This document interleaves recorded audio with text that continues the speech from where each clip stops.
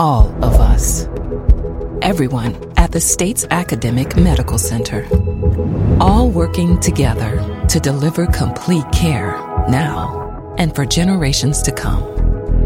All over the state, including hospital and clinic locations from the Delta to the Gulf Coast. All for one reason. You, the University of Mississippi Medical Center. All for your health.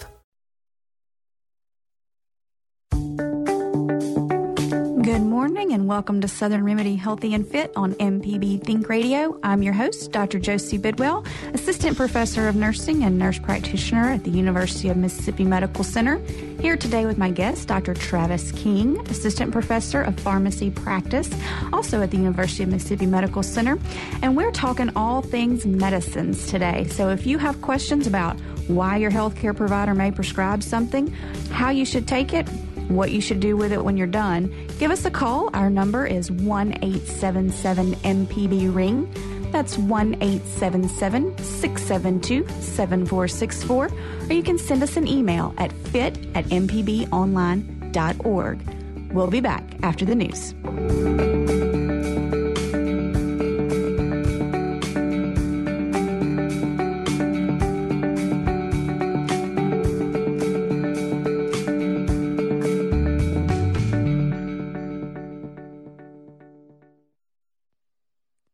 Live from NPR News in Washington, I'm Lakshmi Singh.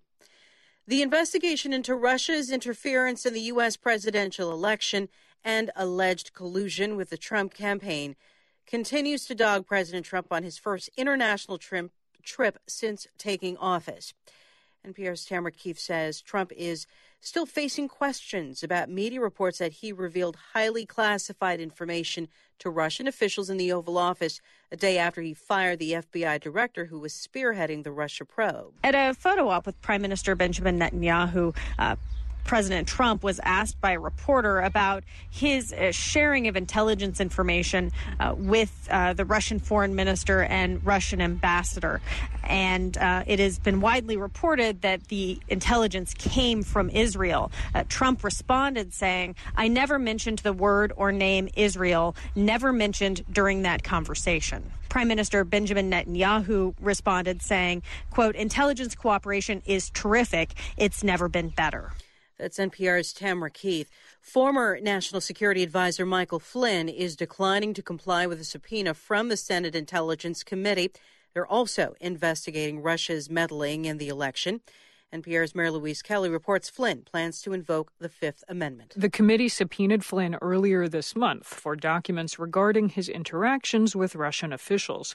A source close to Flynn tells NPR that Flynn will not hand over the documents, adding, quote, "He is entitled to decline under the Fifth Amendment. That amendment protects the right to refuse to answer questions in order to avoid incriminating oneself.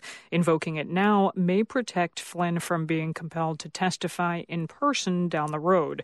Flynn's testimony will also be sought by other congressional committees running Russia probes, as well as the FBI investigation headed by Special Counsel Robert Mueller. Mary Louise Kelly, NPR News, Washington. The management's changing at Ford. CEO Mark Fields is leaving, and Jim Hackett, who runs the company's autonomous car division, is taking his place. NPR's Sonari Glinton reports Fields is credited with guiding Ford through the U.S. economic crisis, but confidence in Fields eroded in recent years as Ford watched its stock price drop significantly. Ford has a lot of things going for it. The Ford F-150 is the best-selling vehicle. It is now and has been for about 40 years. Right now, the American consumer is in love with SUVs and trucks, a strong suit for the car company. Though Ford's stock price has been weak and analysts are expecting sales to contract in coming years. Mark Fields has spent billions on new technology, though many have been urging the company to drop less profitable products. In Ford's case, that's many of its more fuel-efficient vehicles. Sonari Glinton, NPR News. The Dow is up 84 points at 20,888. This is NPR News. Both sides in Bill Cosby's sexual assault trial are hoping to have a jury selected this week. Though the trial will be held in suburban Philadelphia, jurors are being selected in Pittsburgh in light of the high-profile nature of the case. Cosby's attorney says the 79-year-old comedian is holding up fine. He's accused of drugging and assaulting a college basketball team manager in 2004. She was among dozens of women to accuse Cosby of similar crimes over the decades. Cosby maintains his innocence. Canada is among nearly a dozen countries that may move ahead with a Trans-Pacific Partnership trade pact with or without the U.S., but Dan Karpenchuk reports the Trudeau administration is still encountering a fair amount of opposition at home. Canadian trade officials say the TPP would be significantly different without the U.S. President Trump pulled out of the deal in January, and some believe that would have been the final blow. Ministers at the Asia-Pacific Economic Conference in Hanoi have revived the deal, including Canada, but a Canadian social action group is opposed. The Council of Canadians calls the TPP a huge corporate power grab that should be abandoned. It takes issue with a provision that allows companies to sue governments over any regulations that reduce profits. There are also concerns over intellectual property provisions, as well as possible job losses in Canada. For NPR News, I'm Dan Karpenchuk in Toronto. The governor of Puerto Rico is expected to ask a court to restructure the debts of the U.S. Commonwealth's public pension system, which is projected to run out of money this year. Governor Ricardo Rosselló says Puerto Rico's been unable to negotiate a deal with creditors to whom the island owes $3 billion. I'm Lakshmi Singh, NPR News. Support for NPR comes from Blue Vine, offering businesses revolving lines of credit to help them grow and expand. Credit lines up to $100,000. Small business credit help is available at BlueVine.com. And Americans for the Arts at AmericansForTheArts.org. This is Southern Remedy Healthy and Fit with Dr. Josie Bidwell on MPB Think Radio. To take part in today's show with your questions or comments, call 877-MPB-RING. That's 877-672-7464. Or you can email the show fit@mpbonline.org. And now, Southern Remedy Healthy and Fit on MPB Think Radio.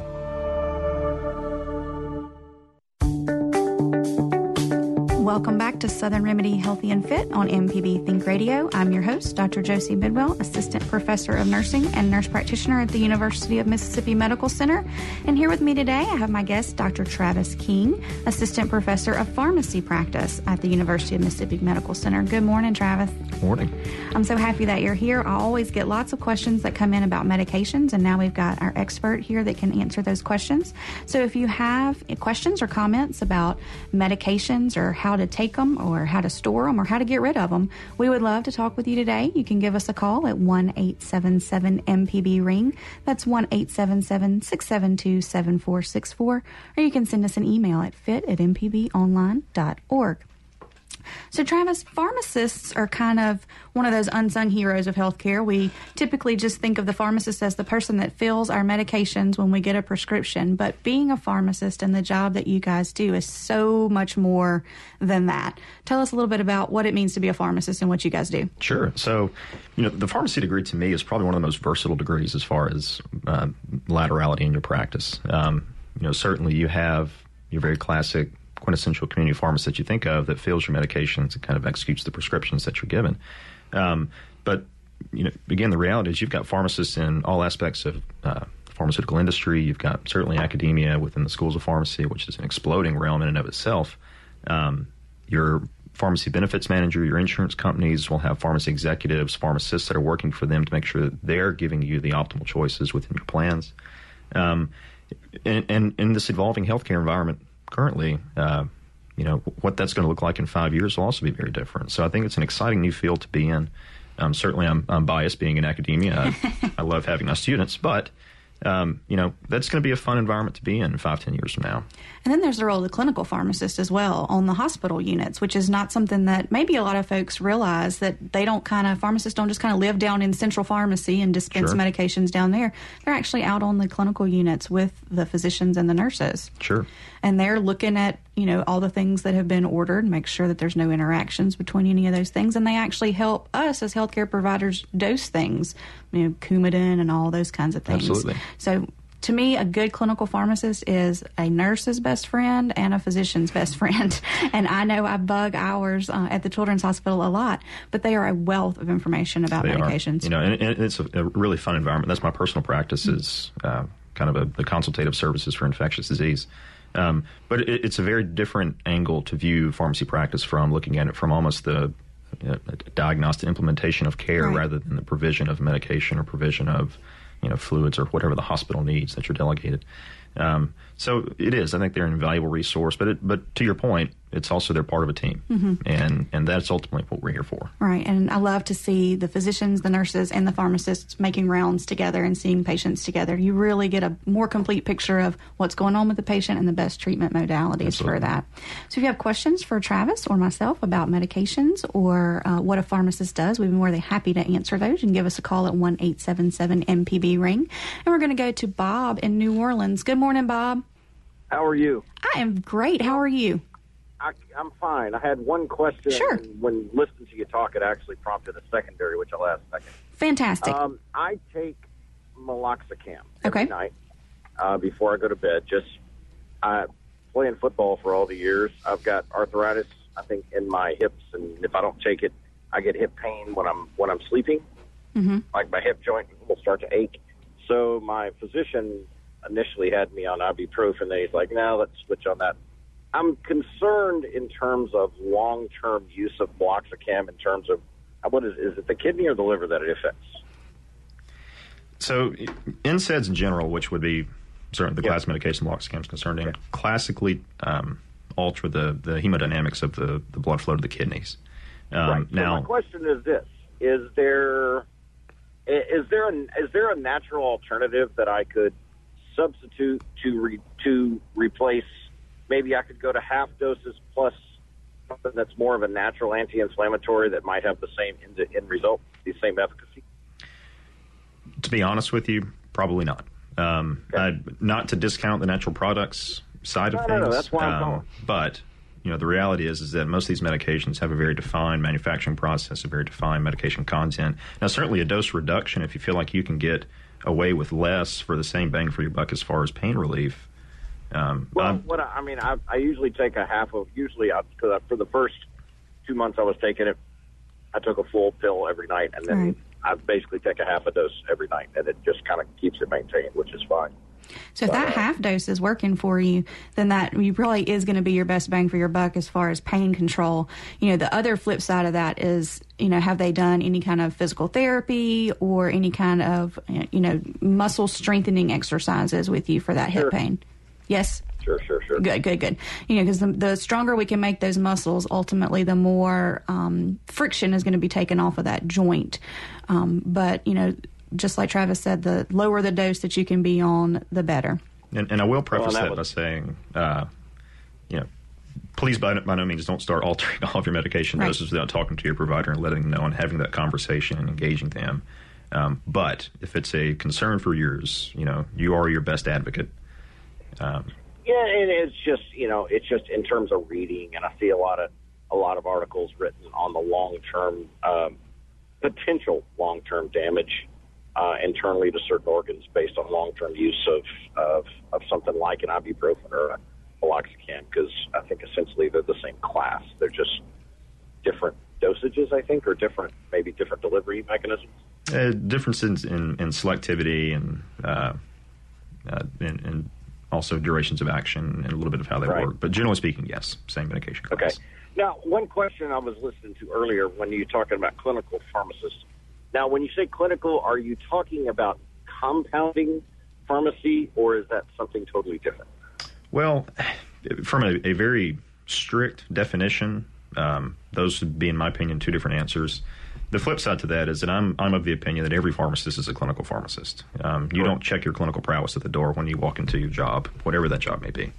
Now, what you choose to use that clinical prowess to do is different, and certainly compounding is one of those. That's a very specialty area of pharmacy that's very different than what we do. Now, I personally do not do any compounding. Some hospitals will. Pharmacies will.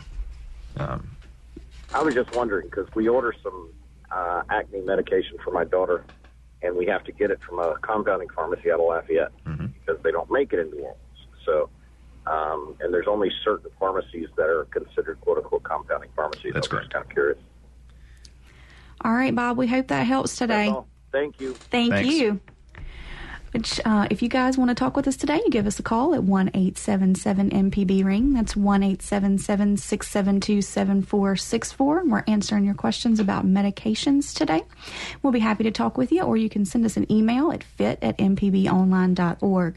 So I'm actually glad that Bob brought up the category of medications of NSAIDs, which are non-steroidal anti-inflammatory drugs. And so usually we think of ibuprofen because that's the most readily available one. You can just pick it up at the store. But there are a couple of other over-the-counter varieties as well. Probably the most common that people would think about would be Aleve, which is naproxen in there. And I want to talk about over-the-counter medications and why they're not necessarily just something we should just pick up and take willy-nilly. They have side effects to them as well, just because they're not a prescription medication. So talk to us a little bit about that NSAID class of medications. You already mentioned that it can cause some problems with kidneys if taken for too high doses or for too long a period of a time. What's some other things that NSAIDs can do? Sure. So the biggest thing that scares me, honestly, about NSAIDs is their ability to cause renal dysfunction. And it really can be reversible. But a lot of times people don't think about it. You go out, you work a hard day in the yard, you sweat, you're a little dehydrated, you come in, you're aching, you take 2 or 3 Advil or Aleve, and now you've clamped down on that kidney, and ultimately you can send yourself into a pretty severe acute renal dysfunction. The other component that we don't think about, particularly with chronic use, is the GI bleeds, and so some type of internal hemorrhage in your intestinal tract. They are great at causing an ulcer. And it's just a therapeutic component of the medication, as is the acute kidney injury. And so it's more of a, knowledgeable use of the medications and a controlled use of the medications rather than just, a disregard for any toxicity because it's assumed to be safe by nature of being over the counter, to your point. So, GI bleeds are a big problem that we do see with things like ibuprofen and Aleve and that kind of stuff.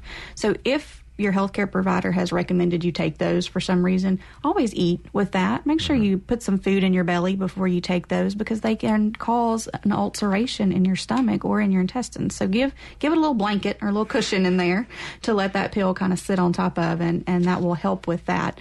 And then always pay attention to what your bowel movements are looking like. If you ever see your bowel movements change, if you see bright red blood or dark, tarry, sticky stool, that's usually where we see an upper GI bleed, what it looks like. Those are things you're going to want to talk to your healthcare provider about. We've got several calls, so we're going to go to Anna in Jackson with a question or a comment about natural anti-inflammatories. Good morning, Anna. Good morning. How are you? I'm good. How are you? Doing well. I just wanted to comment. I know this is a show talking about pharmaceuticals, but I believe his name is Bobby was talking about natural anti-inflammatories, and I just wanted to offer up that curcumin, which is derived from turmeric, is a wonderful anti-inflammatory. Right. I agree. I've had several patients who have had kind of sprains or strains and that kind of stuff, and they're actually made a paste out of turmeric powder and put that on their skin, on that area, and had some relief from that. Absolutely. So that was it. Well, thank you for that. And that is a very good tip that turmeric has long been used as an anti-inflammatory. Do you have anything on that? No, I was going to say, there's a lot of power in natural products. The problem is that we haven't fully fleshed that out from a research standpoint to understand which component of these extracts or the compounds. And then furthermore, trying to replicate the production of these compounds and natural products in a lab to give you a product that's defined and controlled and ideally standardized. It is what it says it is. Right. That's the problem that most natural products suffer from. Again, it's a multi-billion, trillion-dollar business. Right. A lot of them do work, and what you're referring to is the fact that, kind of anybody can sell a product and say that it is this particular compound in it, but since it's not a true pharmaceutical and it's not doesn't go through the process of the FDA approval and all of that, we're not real sure if it is what it says it is. And so you can look on the bottle, though, usually things that are USP verified. There'll be a little label on any of your supplements or your vitamins or minerals that you're looking at. That's a voluntary program that supplement companies go through to make sure it's kind of a verification that says, yeah, this says it's calcium, and it is calcium. So that's a good tip when you're looking for supplements, which there are places for that. But what I would tell you to do is if you are using supplements, or, kind of alternative therapies, please let your healthcare provider know. We want to know, not to judge you, but there are interactions between other medications and supplements, and we just need the full picture so that we know what you're using, and we can make our plan fit in to your plan as well. Absolutely. We're going to go to Sue in Beaumont. Good morning, Sue. Yes. Hello. How are you? Sue. I'd like to ask you a question about Keflex. I was given a prescription for Keflex and had it filled at a Fred's Pharmacy, and it stinks. When I open the bottle, there's a strong odor to this medicine. I was afraid to take it, so I've never noticed, real Keflex having that odor. Is it supposed to smell like that? Well, unfortunately, some medications do stink. Now, if it looks like it's been altered, or I won't say tampered with, but if it's degraded or looks odd, looks discolored, if the capsules are broken, or maybe you've gotten some moisture in there, certainly if it's expired, definitely would be a prompt of a phone call to the pharmacy to say, hey, It's a red capsule with Teva, T-E-V-A, 3147 written on it. I called Fred's and asked them, did they get it from China? I mean, I don't want to take any medications that come from China. They said no, they got it from Pennsylvania. Yeah. Again, not being able to actually lay eyes on it, like I said, if there's any degree of concern, you can certainly go back to your pharmacy and have them inspect it. Again, if it's expired, certainly don't want to use that. But if it's in date, and the pharmacy dispensed it to you, and it's been like that ever since they dispensed it, the medication is very likely okay. Yes. It's just unfortunately stinky. But, if you have any question, take it back to the pharmacy and let that pharmacist look at it. But don't just not take your medication, because if your healthcare provider prescribed it, then, there's a reason, and they want to make sure that you finish that course. So if you're scared to take it, which I don't blame you, take it back and have them relook at it and make sure that it is, in fact, supposed to be that stinky. Okay, thank you. All right, Absolutely. my dear. Thank you. All right, we've got a couple of open phone lines. If you want to talk with us today about medications, you can give us a call at 1-877-MPB-RING or 1-877-672-7464. We're going to go to Paula in Tunica. Good morning, Paula. Hi. Thank you for taking my call. Thank you for calling. It's a pleasure to listen to your program. I'm a retired RN, and I'm a train wreck for diagnosis. Oh, no. Some of my three primaries are, first of all, I have lupus, and then two types, discoitis and systemic lupus, and then I have diabetes and fibromyalgia. My problem is the diabetes the last year has recently not been able to be controlled with oral medication, so we have added insulin along with that. I take Lantus and Novolog. Okay. I've noticed that with the Novolog, I don't seem to have any type of problems, physical problems with it, but when I take my Lantus, I'm getting, at times, after about 3 weeks, I kind of got non-compliant there just to see if this was the problem, and I told my doctor, and I are really close friends, and he said, you're the patient. I can't make you do things, but I said, I want to see if this is the problem. So I backed off of my insulin and went, knowing, I would have a high A1C, but my problem is I would have a pitting edema about midway calf down to my ankles and feet, pitting +3 and 4. If I take my Lantus after about 3 weeks of dosages. Is this an adverse side effect, or is this something that I might be allergic to it?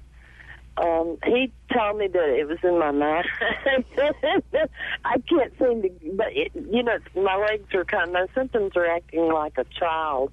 When you go in the doctor's office, everything gets well. Don't you hate when that happens? It's like when you take your car to the dealership and everything is back normal. Exactly. Do you have any input on that? Do you think that is an adverse side effect, or is it an allergic reaction, or what would you think? Honestly, it would be a little bit atypical. Now, do you find yourself drinking more water? Certainly, polydipsia, the need to drink more water and the kind of a craving of water, is certainly associated with diabetes. Right. Obviously, I try to not overload my. I drink at least 4 to 5 bottles, the 16-ounce bottles of water a day on a regular basis. And I try to. And I've had to cut out all sodas, and I just I couldn't figure it out. And my kidneys are working fine. It just struck me as something unusual, that the shiny legs and the pitting edema and all that stuff. Or it could be that I also have fibromyalgia, and there's times where I am unable to get out of bed due to the lupus and the fibromyalgia. So it could be that I'm sedentary. Maybe that's causing it. Do you think? Now, do you find when you're unable to get out of bed, do you find that the swelling is still in your legs, or is it more in kind of your butt and your back area? Never goes any further than mid-calf. Okay. Because, usually when we're thinking about people who are not able to move around and we're talking about dependent edema, it's usually whatever area is got the most gravitational pull on it. So, if you're unable to get out of the bed, I would expect dependent edema to be more on your butt bone or the back of your legs or your back. There are kind of various causes for edema. Yeah, I'm like Travis. I would think it would be very atypical. Go ahead. I do also raise my legs whenever I'm, they are swollen, and I sleep with them elevated, Right. Since you're tolerating the Novolog well, I don't necessarily think it's an allergic reaction or anything like that, because, insulins are essentially the same thing. They're just kind of tweaked a little differently to have different onsets, peaks, and durations. So, if you're going to be allergic to one, you should be allergic to most of them, unless it's, one of the older pork insulins or something like that we don't really use anymore. And swelling to the degree that you're describing is not something that we typically see with insulins. Now, I never say never, because there's always, somebody who'll have a different reaction to something. But I would think that it most likely is not that. Another thing, you said your kidneys were fine. Another thing we look at is what your protein levels are, because, protein is what helps hold fluid inside our blood vessels, albumin. And so, sometimes if your protein levels get kind of messed up, you're unable to hold on to that fluid, and it kind of goes out into the tissue space, and you'll get that swelling there. So those are some things to look at. My urine is a very clear color. It's not concentrated or anything during that time. Is that normal, or? Urine should be clear to straw-colored, odorless, and it shouldn't have a lot of foam on the top. Foam is a sign of protein in your urine as well. The only way to truly tell if urine is normal or if your kidneys are normal is to look at your kidney function, which is your BUN and creatinine tests, which are blood tests. Exactly. All right. Well, I'll keep an eye on it, and it could be that I may be not taking. Should I take the insulin and wait a little while and then eat my meals? Because what I've been doing is just taking the insulin and sitting down to my plate. Do I need to take the insulin and let it, then give it time to activate a little bit and then eat my meals? The Novolog? For either. Well, the Lantus is relatively peakless and doesn't have a very sharp onset. So you just take it around the same time of the day within about an hour of each other. So if you take it at 8 o'clock at night tonight, then, within between 7 to 9 the next night. You agree with that, Travis? Absolutely. And the schedule to do this should also be pretty well articulated on your prescription label, pursuant to whatever the doctor ordered. Exactly. And Novolog acts very, very quickly. It's got an onset of about 10 minutes or so. So I actually tell people to be looking at their plate of food when they give themselves their injection, especially if you're ordering out at a restaurant. You don't want to give yourself your Novolog and then go into the restaurant and then the kitchen get backed up and then your food doesn't come out for 30 minutes.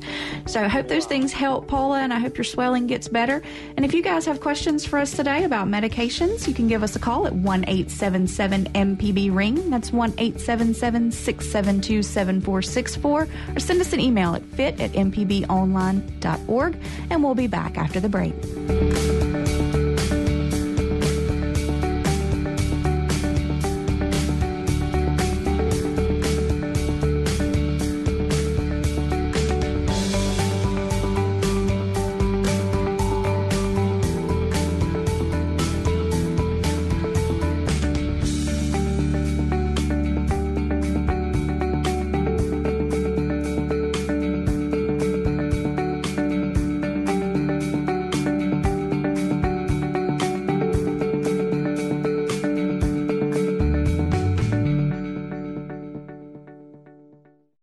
Informative MPB news stories, the local shows you love, up-to-date severe weather info, and the state and worldwide reach telling the story of Mississippi.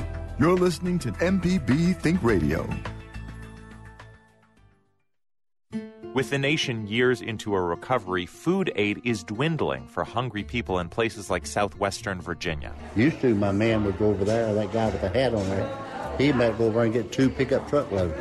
Now, he went over there this morning, got 3 boxes. I'm Ari Shapiro. Surplus food and empathy are scarce. Who is caring for America's poor? This afternoon on All Things Considered from NPR News. Today at 4 on MPB Think Radio. To listen to stories and shows, go to mpbonline.org.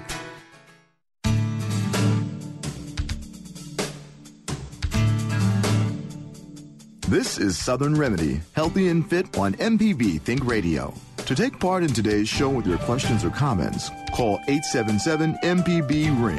That's 877-672-7464. Or you can email the show, fit@mpbonline.org.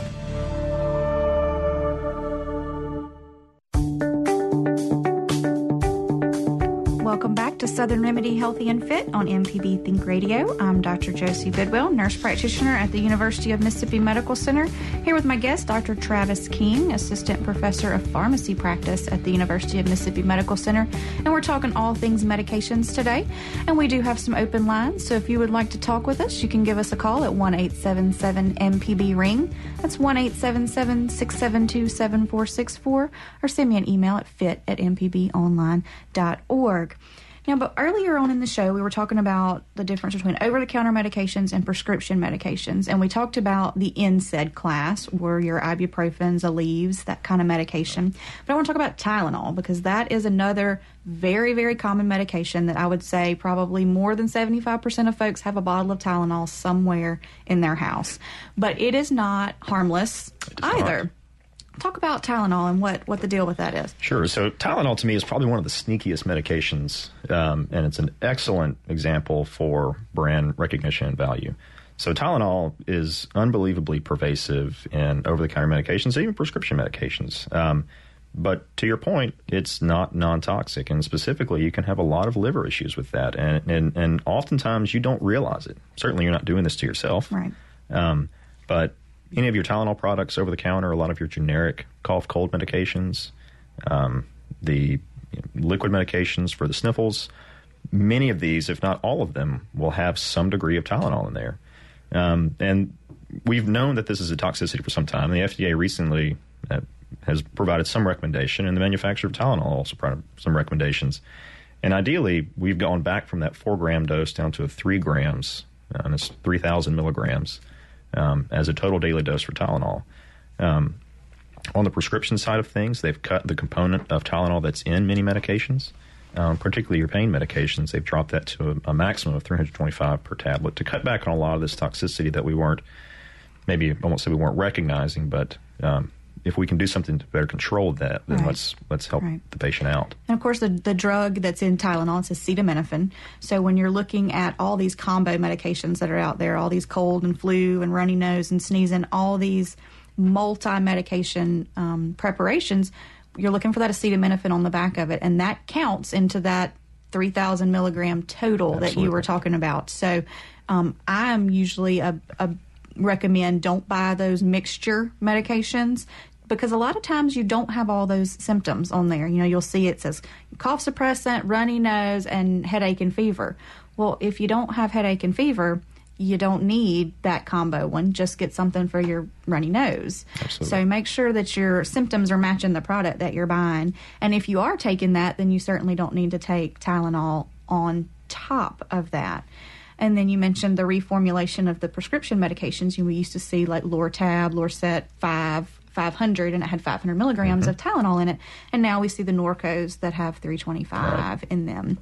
And that's an important thing to think about if you're coming home from surgery and you've been given some of these pain medications is, you know, they have Tylenol in them. So don't add extra Tylenol on top of that, because you can get very, very quickly to that minimum, that maximum 3 grams a day of Tylenol. And if you already have a liver problem, let's say you've had a liver injury or something like that, then you're going to need even less. Because I like to be complicated, I actually had Stevens-Johnson syndrome to ibuprofen. And so then all I could have was Tylenol for pain, but I had to actually go down to the 2 gram at max on that because my liver was injured from the ibuprofen. I'm probably the only person in the world who has Stevens-Johnson's to ibuprofen, but I like to be weird, and so that's how that went down. We got a call in Woodville with Lee. Good morning, Lee. Good morning. Lee, are you there? Good morning. Good morning. Yes. I just would like the nurse practitioner and the pharmaceutical man there to explain to the listeners about Protonix. I had a stroke and I had been placed on numerous other medications with the medications I already had, and the doctors at the University of Mississippi Medical Center placed me on Protonix. Let the people know what it is, and I'm going to hang up. All right. Sure. So Protonix is one member of a class of medications called proton pump inhibitors that basically work to suppress acid production in your stomach. People typically use them. There are some prescription. There are some over-the-counter. It's product-specific. But use them if they have indigestion or some type of upset stomach. People who may have had a gastrointestinal ulcer will be placed on these as kind of prophylaxis. So they're very effective at suppressing acid production for a prolonged period of time, and they're very convenient if you have these symptoms, but they're also not benign. It seems like this medication class comes out with a new warning at least once a month, and they have been associated with certain infections, particularly in an inpatient setting, certain diarrheal illnesses. They've been associated with fractures and mineral loss and electrolyte imbalances. And again, it sounds scary, but they're very effective, and the right patients that need these should be treated with them to prevent the illness or to treat the illness that they have. But they shouldn't be done flippantly, particularly now with the over-the-counter products. Right. A lot of them are over-the-counter.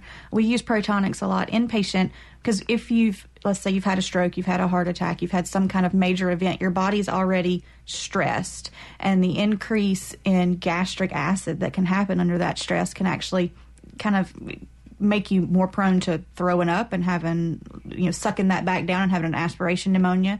Or we know patients that are in the ICU and are there for a long period of time are more prone to GI ulcerations as well. So we use Protonix a lot in the IV form in the hospital for those types of things. And then sometimes if people are on medications that we know cause ulcerations in the GI tract, we'll put them on one of those proton pump inhibitors. Like if you're going to be on steroids for a prolonged period of time, like prednisone, those are notorious for kind of causing ulcers in the GI tract. And so we'll give you a little bit of a proton pump inhibitor with that to keep it from happening. Mm-hmm.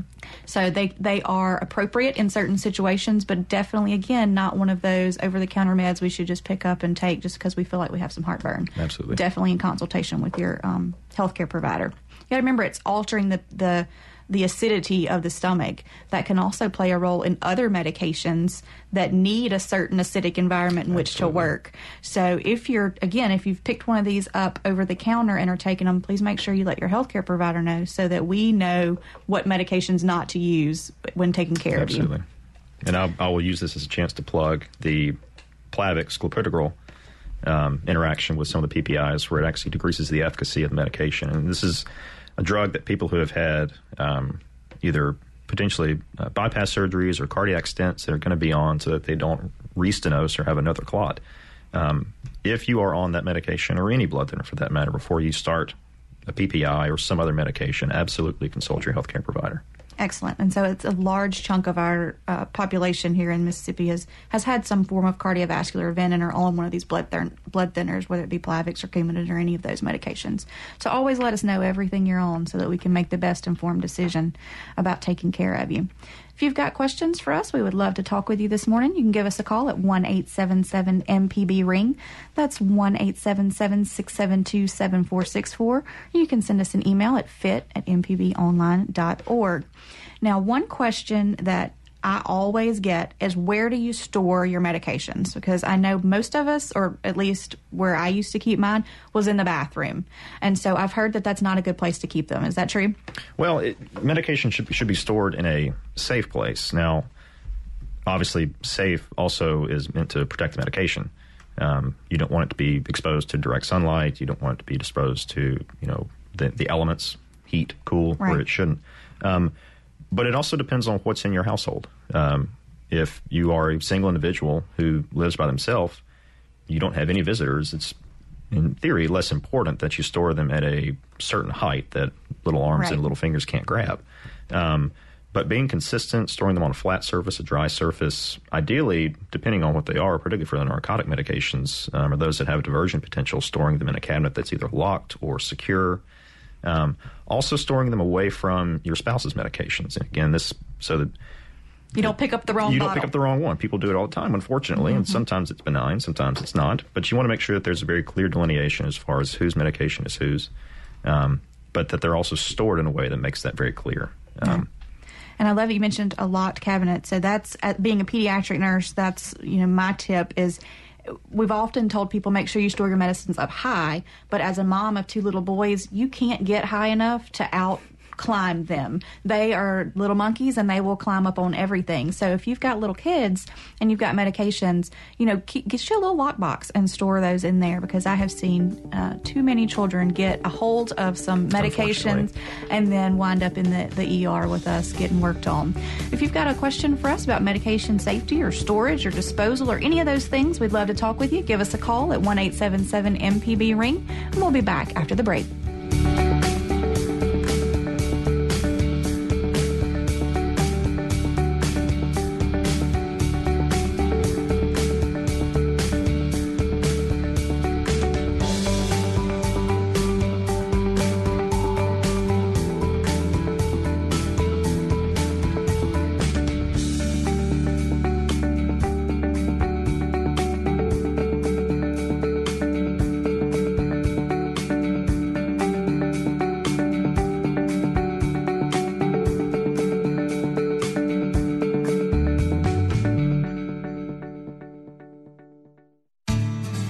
Southern Remedy is a production of Mississippi Public Broadcasting Think Radio and is funded in part by a grant from the University of Mississippi Medical Center and by the generous support from you, our listeners.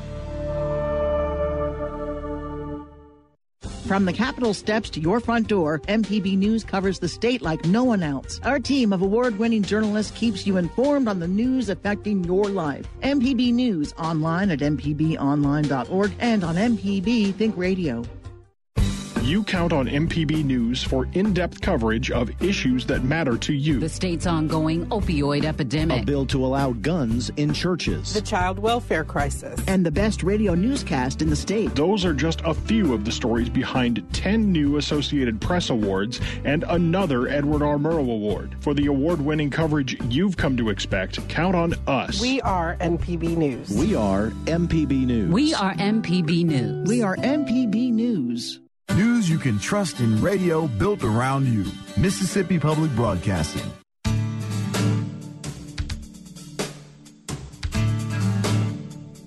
This is Southern Remedy, Healthy and Fit on MPB Think Radio. To take part in today's show with your questions or comments, call 877-MPB-RING. That's 877-672-7464. Or you can email the show, fit@mpbonline.org.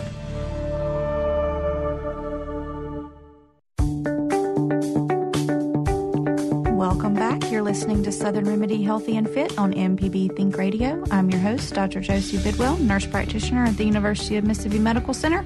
Here with my guest, Dr. Travis King, also an assistant professor, but of pharmacy practice at the University of Mississippi Medical Center. And we're answering your questions about medications and medication safety today. We've got a couple of open phone lines. You can give us a call at 1-877-MPB-RING. It's 1-877-672-7464. Send me an email at fit@mpbonline.org. And before we went to the break, we were talking about how to keep those medications safe with those kiddos, and we were talking about up high and locked. And another thing I wanted to make sure that we covered was that we don't tell kids medications are candy. I've seen lots of folks, because you're trying to get that medicine in your kid. You know they need it, and you're trying to get it in, and so you're like, it's just like candy.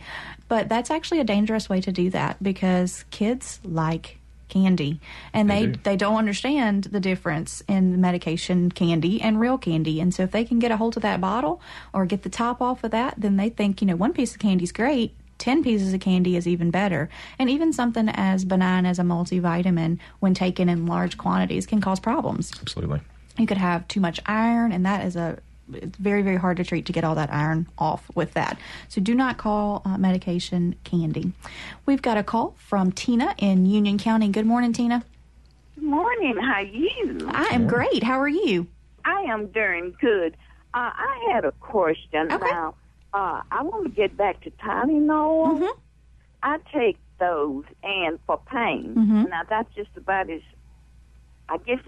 whatever the doctor ever recommended me to take. And I take the 500 milligrams.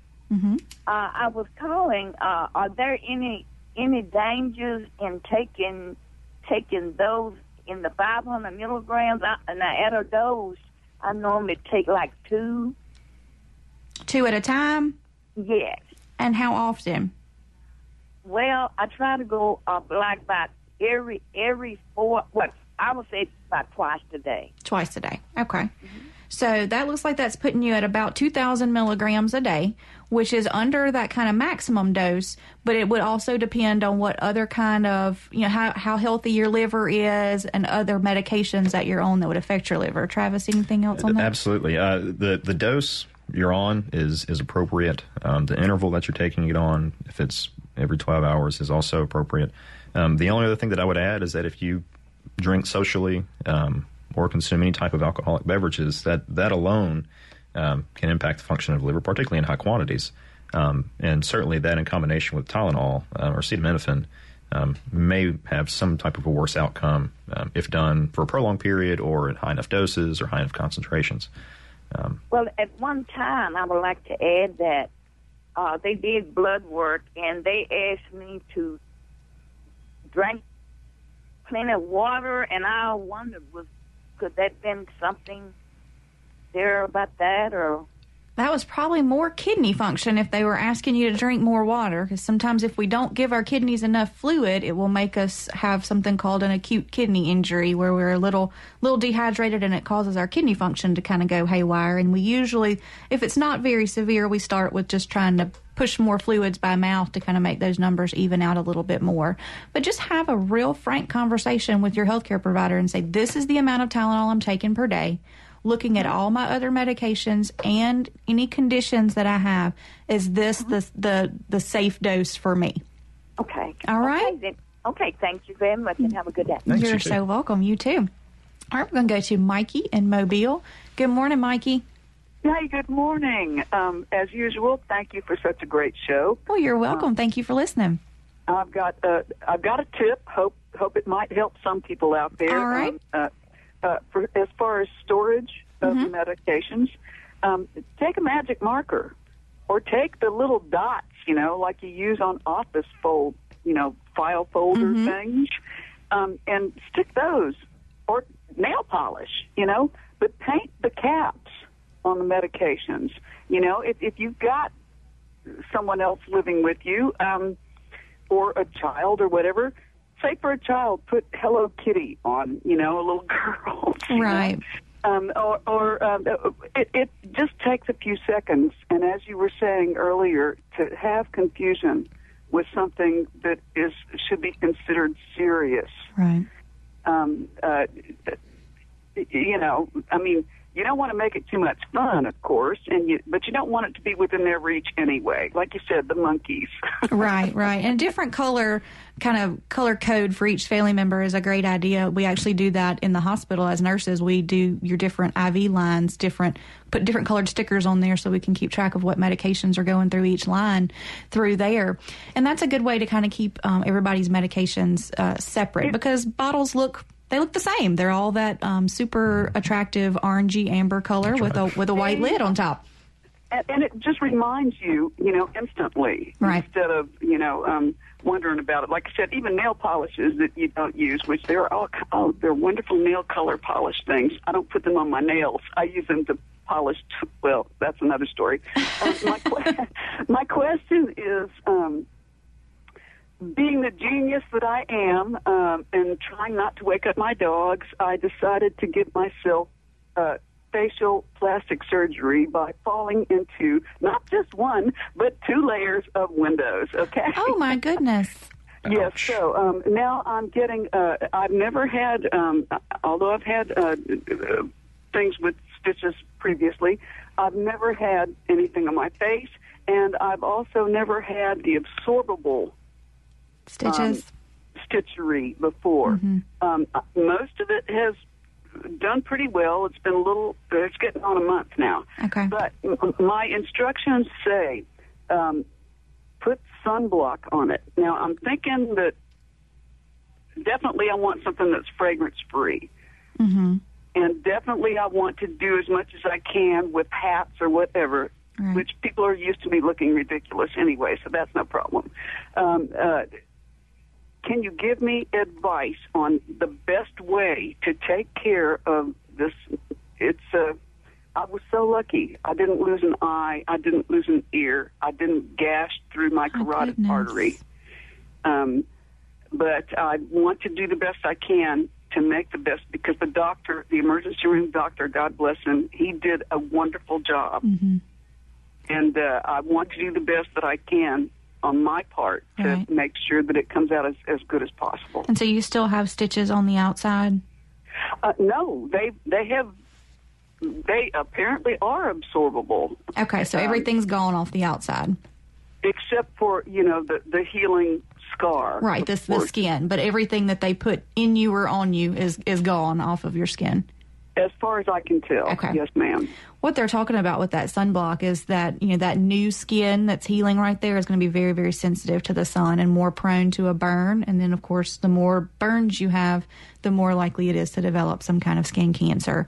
So I would get a sunscreen that's formulated for the face, because some of the ones that you put on the body are a little thicker and may stop up your pores and make you have acne like a teenager. So they make some that are specially made for the face that you can put on there. Again, I would do fragrance free, because anything that has fragrance in it may irritate that new skin right there. And then just like you said, a hat, and trying to stay out of that direct sunlight as much as you can. You got to work outside. You work outside? Yeah. I have got to. There's just some stuff you've got to do, right, and that's something that I've got to do. Right. So try and stay out between 10 a.m. to 2 p.m. That's when the sun is brightest, and that's when there are the most UV rays present, and those are the ones that do more damage to your skin. So if you can go kind of early in the morning, which this being, you're in Alabama, I know it's just as hot over there as it is over here in Mississippi. So the earlier morning and the later afternoon are going to be better all the way around, just to keep you from getting too hot. Which is why it's fortunate that I wake up at 4:30. My goodness. And go to sleep at 7. Do not call me at 4:30 in the morning, because I am still asleep. Thank you so much. I really appreciate your help, and thanks for the great show. You're so welcome. Thank you. All right, so we've talked about storage of medications, and then I had a question come in across my social media that asked about how you get rid of medications. So first I want to talk about what medications you should never really probably ever have extra of, which would be antibiotics. Antibiotics and lots of other medications. But yeah, ideally you're being very compliant. Anything that's a scheduled medication from a day-to-day standpoint, your blood pressure medication, you really should be staying up to beat on that. Medications, antibiotics specifically, something near and dear to my heart, prescribed for a defined course. Right. Usually 7 days, 10 days, 14 days, something like that. And you should take them all, usually. You should take your medications in its entirety. Now, we can talk about appropriateness of antibiotics for viral illnesses and whatnot on another day. Yes. But antibiotics are not for the common cold. But, I often see patients who will call and say, well, I had some antibiotics left over and I started taking those. Well, there's 2 problems there. You may have a reinfection because you didn't finish all your antibiotics to start with, and now you've just made a bacteria that's kind of mad at you and is going to be harder to treat. And then you may not have a bacterial infection now, that you've started taking with these antibiotics, and now it's hard for your healthcare provider to tell whether it was a bacterial infection to start with or whether you had a virus. So those medications you take all of, and if not, if you had a reaction to it or something, throw those away. What we often see people having extra are pain medications because, you go in, you have a procedure done, you have surgery, you get your 20 of Norco, Percocet, or whatever for that, and you only take them for a couple days. What do you do with the rest of those things? Sure. So those are obviously a very contentious class of medications. The easiest recommendation I can provide is to call your local law enforcement. The DEA has done a great job and kind of implemented these strategic initiatives to have drug take-back programs and drug take-back days. As the School of Pharmacy, we often sponsor one, or our student association will sponsor one that we just had in Pearl at Trustmark Park, where they come in and people bring their medications before the baseball game. We collect them, surrender them over to the officials, and they cart them off. If you can't do that, there are some medications, particularly the opioids and other narcotics, that can be flushed. That's a very small, almost a boutique list of medications, but you can find it on the FDA's website. In fact, if you Googled medication disposal, one of the first few links that should ever come up is going to be the FDA's recommendations on how, what you can do with those, what can and can't be flushed. For those that are not on that flush list, the recommendation is to mix it with dirt, kitty litter, coffee grounds, put them in a Ziploc bag, and dispose of them in the trash. And that's actually what came across my social media. Somebody asked if mixing them with coffee grounds was appropriate to do. And so you're just trying to make them non-palatable. Absolutely. Because nobody is going to scrounge up some dirt and coffee grounds to get a little bit of that pill out there. So look for that list of medications that you can flush, and if not, then crush those and mix them with something that you would not want to eat, like kitty litter or coffee grounds or dirt. We've got an email from a caller who says that their doctor is prescribing opioids without patients asking and pushing drugs. How do you handle a situation like that as a patient? That's a tough one. Certainly if you feel that there's any degree of impropriety going on within the healthcare setting, you're almost obligated to report that to some official. So if there's clear evidence of this, and this can obviously be done very anonymously, and, right. But you want to make sure that particular individual, if truly are diverting narcotics, is off the streets, out of the clinics, and not doing that. How to handle a physician that's writing appropriate prescriptions or writing legitimate legal prescriptions, giving patients. Now, depending on what it is, you don't have to fill that. Right. If you feel that you don't need the narcotic, and this is a medication you don't want to pay for, it's not necessary, you don't have to fill it. You can file it with your pharmacy and ask them to set that on file for you. And when it's gone after the expiration of the prescription, it will just expire and roll off like it never happened. So that's a different situation. It's an unfortunate situation if the physician or the provider is actually doing that and prescribing against the will of the patient. Other option is to, quote unquote, fire your provider. If you feel that this is not a safe situation, again, as a patient, you're your best advocate. Find someone who you can trust, because it's about the relationship that you develop with your provider, the relationship they develop with you, and making sure that both of those are working synergistically to optimize your health care. Right. It may be that, the physician feels like that medication is appropriate for your condition, which would be an appropriate prescription and an appropriate use of a narcotic prescription. But if you're not going to take it, or you don't feel that you need it, that's a conversation you've got to have about this is not the treatment plan I want to be on. And if they still don't listen, don't fill it, and find a provider who will listen to you. We have had a fantastic show today, and we thank all our callers and our listeners, and I thank Travis King for being with me today. Be here. If we did not get to your question, or you still have questions about medications and safety, you can give us an email at fit@mpbonline.org. Be sure to tune in every weekday at 11 for the full Southern Remedy lineup. And you've been listening to Southern Remedy Healthy and Fit on MPB Think Radio.